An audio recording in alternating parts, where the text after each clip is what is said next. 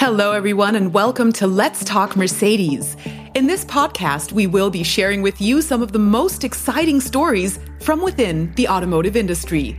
We will, of course, be talking about the Mercedes-Benz brand and its cars, but we also look forward to meeting external experts for a very personal deep dive into the world of mobility.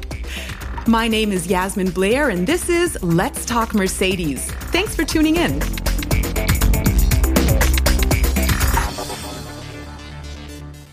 Picture this. You're driving in your new electric car, perhaps listening to our podcast. It's a beautiful day, the sun is out. But back home, a friend asks you, have you ever wondered whether the lithium used in your new ride's battery may have been mined by children? And of course, you want to know straight away what the accusations are all about. How much has the production of raw materials for my car damaged the environment? Is it really possible that this involved human rights violations? Or, let's be even more clear, cars, sustainability, and ethics. Do these three actually match at all? I'm very glad that two people were brave enough to provide me with answers to these questions. Renata Jungo Brüngger, Daimler's board member responsible for sustainability issues, and human rights advocate Phil Bloomer. I was already aware of the fact that large enterprises, they have a large responsibility towards both society and Mother Nature. But what became obvious to me during our conversation was this. Living up to that responsibility is a tough, a complex, and even contradictory mission, especially when it comes to producing the cars of the future. But what I also learned is if we work together, then creating sustainable, humane supply chains is, in fact, perfectly possible. So without any further ado, let's shine our spotlight on a topic that is today more important than ever.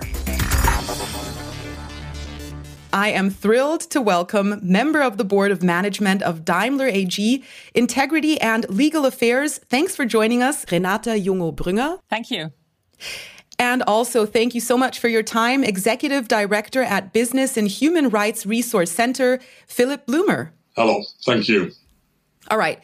Now, Renata, let me ask you this question. What is the first thing that comes to mind when you hear sustainability as co-chairwoman of Daimler's Sustainability Board?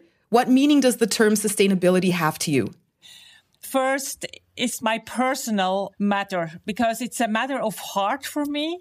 If I think about sustainability, and for me, it's important that I'm sure that I can say I'm working with a company which is acting in a responsible way, which is acting in a lot of aspects, really in a social responsible way. That means today, human rights, naturally, where we discuss further, but it means also climate. It means also integrity.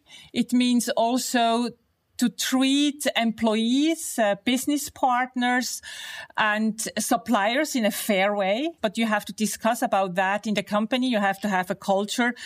And it means also to handle data responsibly, to think about artificial intelligence in a responsible way.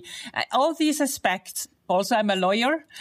I'm a risk manager in that regard. And if you look into sustainability, then you have also a lot of regulations coming up, developing during the last few years.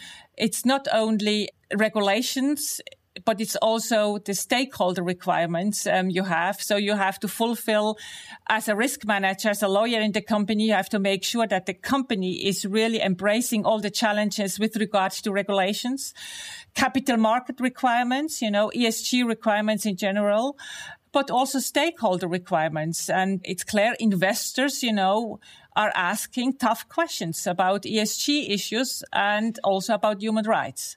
That's something which is important. So you have also to manage that in the right way. And I know our listeners are not viewers, so they can't see Phil. But Phil, you've been nodding to a lot of things that Renata has said. And I'm really thankful for that first response, for that opening, Renata, because you have made clear what the main issue is, that sustainability is such a broad topic. We really need to look outside the box. So, Phil, what exactly were you nodding at? What does sustainability mean to you?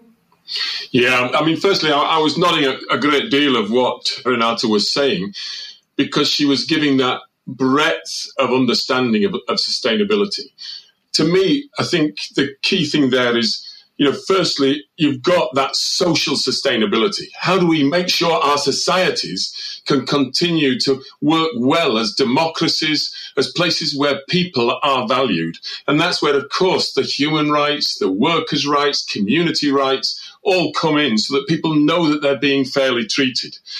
I think the second is the economic sustainability. How do we ensure that we've got an economy that will be able to continue and not go through the kind of extraordinary booms and busts that we've seen, and that brings so much hardship to people? But also, how do we make sure a world economy is actually treating people fairly in terms of their own households and livelihoods? And then, of course, that environmental sustainability as well, which Renata spoke about, and the importance there of knowing that we are regenerating this environment of our planet that is so precious and on which all of our futures depend. And so, again, that environmental, that regeneration of the environment that is already profoundly damaged over particularly the last 70 years, that is what we need also in terms of this radical shift in the understanding of sustainability. Renata, you did first and foremost answer that this is a topic that's dear to your heart. But from a business point of view, for Mercedes-Benz, if we stick to human rights in particular, why is that such an important aspect for the company? Is this the way you need to react to what the stakeholders demand of you? Is it what the customers demand? How much of this is about the image that you need to take care of? I give you probably as a start first the frame and the connection, what we have done during the last few years. The management has developed a very comprehensive, sustainable business strategy, which relies on 6 pillars. And one of these 6 pillars is human rights. And so you see the importance for our company, what we want to do, what human rights means for Daimler, for Mercedes-Benz. It's naturally twofolded. If you look at the challenges we have, it's one, our own entities. It's clear we want to make sure that human rights are fully respected in our own entities. And you have the second fold, it's naturally also supply chain management today. And with the transformation to the e-mobility and also the need to use for battery cells, for example, cobalt, which is a raw material, which is very much connected to possible human rights violations like child labor. That's only one example. That's only one raw material we need. We said, we need to be absolutely sure that we are managing our supply chains in a way that we avoid any human rights violation, because the main point really is, and our fundamental position and also my position is, we only want products that have been produced without any human rights violations. That's the core center, and we work around that. That's because we don't want it. Our employees do not want to have products which are produced by violating human rights. And naturally, stakeholders are very tough, asking what are we doing in that regard. Why don't we take a step back, and why don't we walk through it very explicitly and have a detailed look? What is your very first step? And Renata, as a company, Phil, as someone who is passing on recommendations? Take the example naturally with human rights, because you have to implement processes naturally on all our sustainable pillars. But looking at human rights, we have first to evaluate the risks. So what we have done in our company already years ago is to develop internally a so-called human rights respect system, where we looked first, how can we systematically and risk-based look in our own entities to make sure that we don't have any human rights violations.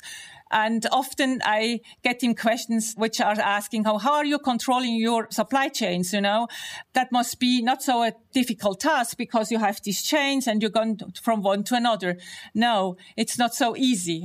If you can imagine, Daimler has 60,000 direct suppliers. Now, you cannot control 60,000 suppliers, so you have to do it on a risk-based manner. So we said, okay, what are the priorities? What are the raw materials? We have then defined 24 raw materials which are connected to possible risks. And then we are starting to work in the supply chain, which is in fact the supply network, which is dynamic. It's not fixed, to consider how do we start. So one is naturally the first tier suppliers where you are implementing proper contracts, proper conditions, proper audits, due diligence, self-assessments. And then you are thinking how you can control the next tiers. And if necessary, for example, within cobalt, you have to go until the mines in the local markets. And it's clear it's a moving target and you have to improve every day. And you learn also every day how you manage these processes in a better way. So, Phil, Renata was explaining that, first of all, you need to ensure that human rights are respected along the entire supply chain. So where do you come in, Phil, with your expertise? Yeah, let me start just by saying, I think what Renata said there is very important in terms of a company. Consumers are now deeply concerned about what is in the supply chain of the food in their cupboards, of the clothes in their wardrobe, and indeed the vehicle in their garage. And so they need confidence that in there is not modern slavery, there is not hyper-exploitation of workers, there is not the kind of extraordinary environmental destruction which we've seen over the last 70 years.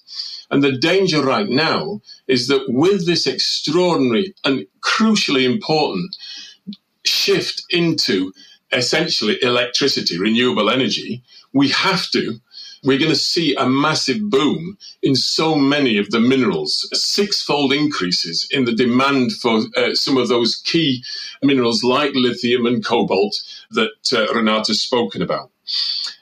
In those situations, enormous wealth will be generated, enormous wealth. Will that wealth be shared, or will it be essentially monopolized by a small number of companies and investors? And equally, will standards be maintained or indeed enhanced in terms of the rights of workers and the rights of communities, or will they be cast aside in the rush, the gold rush, if you like, for these new minerals? So that's the challenge that I think that we face. And what happens in that situation? Well, very often a brand name will say to the factory, we will only take your goods if you have a compliance statement from a social auditor that says there's no child labour, there's no mistreatment of workers, and that there are fire escapes that are left open to ensure that when there is a fire, people can rush out and get away. But they insist then that the factory supplier pays for that social audit. So the social auditor comes, and of course he's looking to the next contract, and so there's a massive conflict of interest.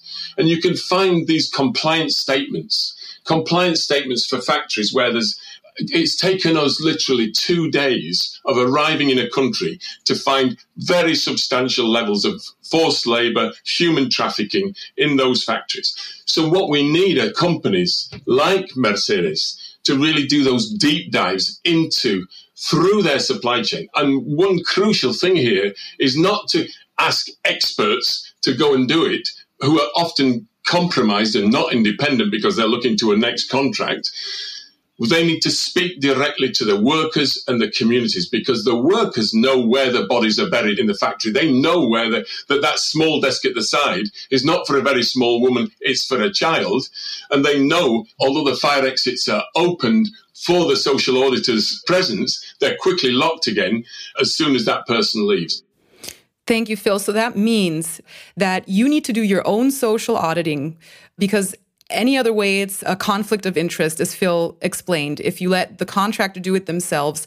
So if you do your own social auditing and you do find out that a company is not working in compliance with human rights, then what happens? Yes, you need to do your own audits, which naturally also we are doing.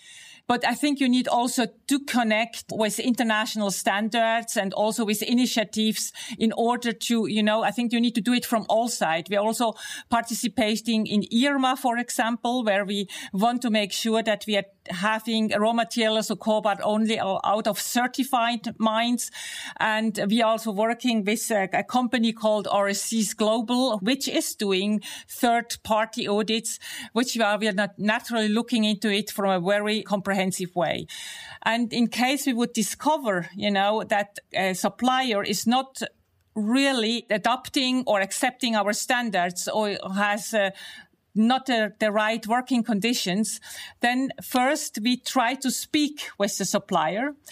The question is, shall we take him out of the supply chain immediately, or what shall we do? I think the issue is if you take the supplier out of the supply chain and you're finishing the contract, he will show up somewhere in a different part of the supplier network. So what we try to do is to discuss with him to mitigate the risk and really looking or trying to bring him on a compliant standard. Phil, I hear that you feel that a lot of companies are not doing enough, A, and B, that leads me to my question, how realistic is it to make a change in a foreign country? We're talking about changing systems in foreign countries that have developed over decades in a completely different culture. Is that at all possible? And is that perhaps the reason why other companies aren't doing enough? Well, that's a very important question.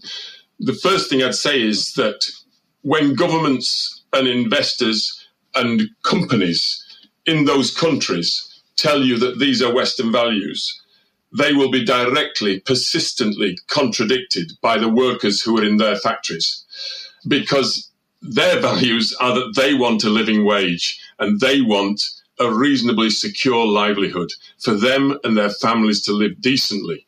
The second thing there is that, of course, national legislation tends to, in many places, particularly with poor governance, it tends to represent what the elites of those countries want. And therefore, very low minimum wages or no minimum wage at all, no regulation of the number of hours that workers should work or the overtime they should be paid, etc. That will be there. And of course, many companies, as you say, will say, well, we're doing everything we should because we're following national law. But what they fail to appreciate is that that national law does not represent the values of the majority necessarily of that country.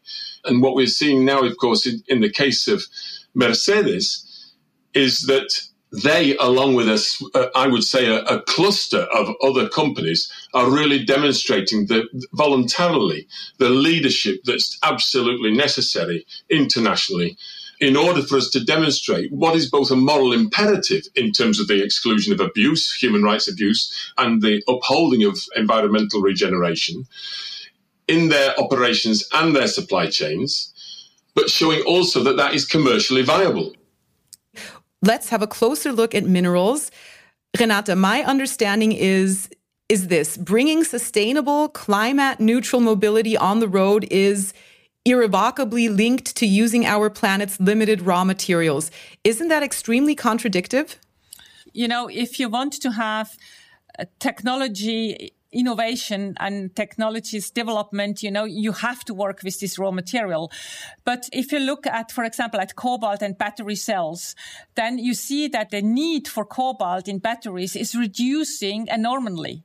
So, if you look 3 or 4 years ago and now, it's a huge difference already. So I am sure that the new technologies will help, that we will use all these resources in a more even limited way. I think that's the first thing.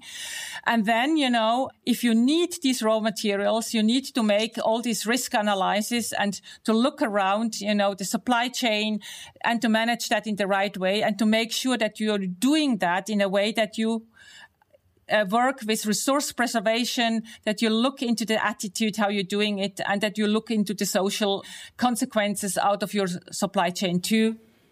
Phil, I think you already referred to lithium as gold. Lithium is indeed being called the new white gold.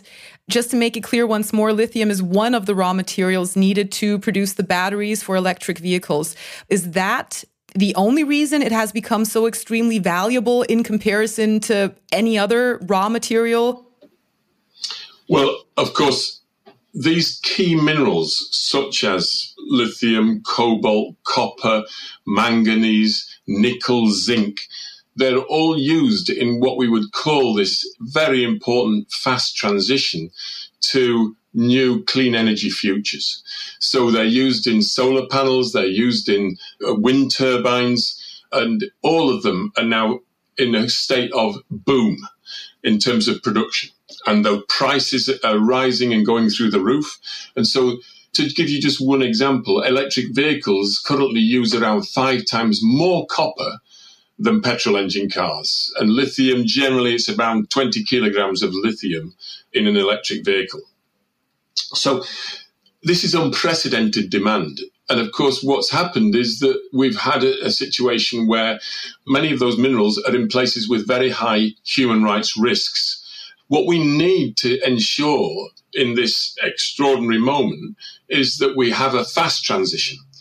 And that fast transition will only be fast if it's also fair. Because what we're seeing in so many situations now is not just a boom in production, but indeed a massive increase in serious allegations of abuse.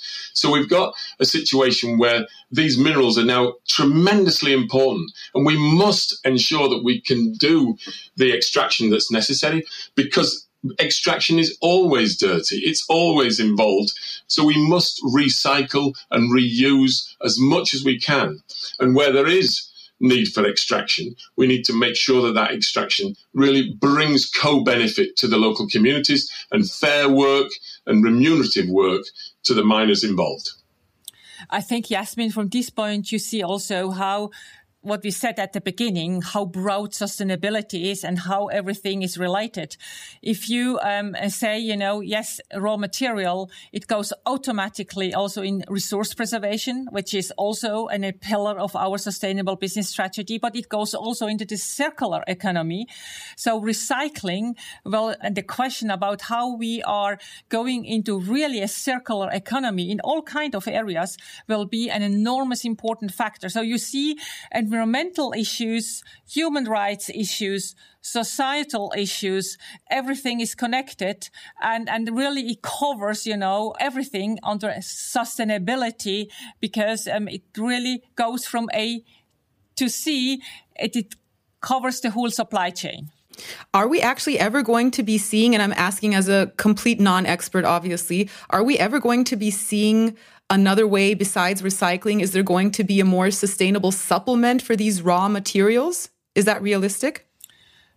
For the time being, I cannot tell you whether this is realistic, but as you know, technical innovation always tries, to go into that direction. And if you see, what happened with cobalt and how we could reduce the need of cobalt in cells of the batteries, I really hope and have trust in innovation and in the innovation spirit of our engineers that we will go also in that direction, that we can reduce that in all kinds of areas. Yeah. And I think just to add to what Renata said, because technological innovation is going to be fundamentally important to our future on this planet. But so is the social side of this, and making sure that we have genuine shared prosperity being generated by the new cleaner energy economy. And Mercedes is going to be a key player in that, as will many other investors, etc. But one of the key things here is that we make sure that there is that shared prosperity over this next period. We will do that to a degree and drive the technological change through regulation as well. And so we shouldn't be scared of the right forms of regulation coming in. We should welcome them because they will drive both social innovation in the supply chains in terms of the treatment of workers and the treatment of communities, but it will also help drive that technological change too. When you speak of the new forms of regulations and technical innovation coming up in the future, do the two of you actually believe that we will ever experience a world where supply chains are 100% free of human rights violations and or fully sustainable? The end goal has to be that we eliminate human rights violations and we treat every individual on this planet with human dignity. and we regenerate the extraordinary damage that we've done to the environment on which we all depend. The key point there, though, is, to give an example of that, slavery. If we'd have gone in saying, well, we'd like to end slavery, but it would have been, there'll always be some slavery. The campaigners that started that movement, including the slaves and their uprisings, were 100% against the continued use of people as chattels. And that was fundamentally important to removing. Have we ended slavery around the world? No, we haven't. There's still modern slavery and there's still forced labour and human trafficking. But there's been massive improvements because of that end goal of being 100% free of that extraordinary, egregious abuse. Naturally, it must be the goal that we don't have human rights violation in the supply chain. So it must be our goal. But, at the same time, I'm also a lawyer who has to manage the issues. And I see realistically, it's still not 100% perfect, but the aim is clear. It should be there. But, we will have, problems. We will have issues where we have to mitigate risks, where we have to go into the supply chains. But if we do that on a regular basis, and if the company has the reputation that we are really strictly managing our supply chains, I hope that someday we will probably be in a perfect world. That would be nice. Speaking of living in a perfect world, I think to reach that, we really need to get into more partnerships. And you're a great example. Phil is also the perfect example right here. Phil, why don't I use you as an example? Phil, what are you doing? Or actually, I would like to ask Renata, what does Phil do for Mercedes-Benz better than your own team? What value does it have to bring someone in from the outside? You need to be challenged from the outside, because if you're just working in your own company world, you need to have the opinions from outside. And we're doing that on a regular basis. We have a so-called advisory board for integrity and social responsibility, which will rename soon in our advisory board for sustainability and social responsibility. And there we have external experts. It's a board where we are looking for people, experts in environmental issues, human rights resource, labor work experts. And there we are discussing, what are the challenges coming outside from some society?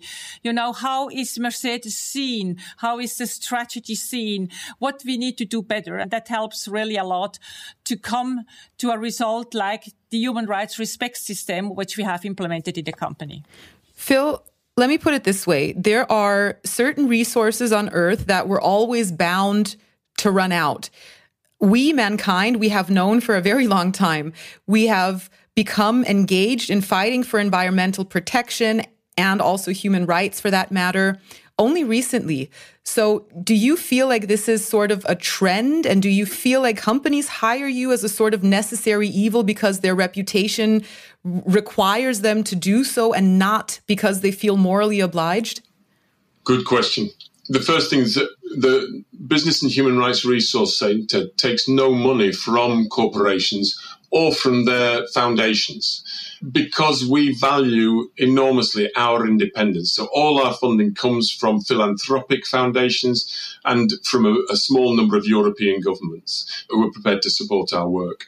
So the reason why it's important for companies like Mercedes is, as Renata's just said, there is an enormous opportunity to learn from the external voices. And particularly that's the case when there is an extraordinary change in the environment, as we're seeing now, where we have to have this immense transformation to clean energy futures and therefore a fast and fair transition. As I've said earlier, from my point of view, we have to be annoying to companies. The anti-slavery movement started some 200 years ago, and that was the first business and human rights movement in the world. So these things have always been part of civil society's need to be involved in the struggles for social and environmental justice. We have to be annoying because companies need that challenge. But we also have to be prepared to give a reputation reward to companies when they're doing more of the right thing, because companies also need encouragement. And that's one of the reasons why I'm on this podcast today. But the critical thing here is that, as Renata said, it's not just the voices of the Business and Human Rights Resource Centre. It's the workers, it's the women, it's the environmental activists that must be heard, because they're the people who really know what is happening at the bottom of these supply chains. Phil, thank you for representing those voices here for them, here with us today. Thank you so much. And Renata, is Phil annoying sometimes? Last question. Oh, no. I hope so. No, annoying today. In a good way. Absolutely not. No, clearly, from time to time, if you have tough discussions with NGOs, because, they come in with very radical requirements. And then we say, yes, we understand, but how can we implement in a practical way? How can we really do it? And from time to time, we really are fighting, and we always find solutions. And I think that's the right thing to do, because we need also from time to time, to ask them for understanding, because often companies are not working in the way they think companies work, but you need to discuss together and exchange, your know-how. I think that's the most important. And those are the best possible fights I could imagine. Communication is key. Thank you so much for giving us so much food for thought. I really hope we can regroup sometime in the future. It feels like this topic is ever evolving, and as a listener, I think you really need to take some time out to reflect, to do your own research, to let it all sink in before you can even begin to build an opinion. So you two have definitely been a great support in helping us do so. Thank you for that. All the best to you, and thank you to our listeners. We look forward to our next episode of Let's Talk Mercedes. Phil, Renata, a round of applause for you two, and thank you. Thank you. Thank you very much. Thank you very much. Bye now. Bye. Bye-bye.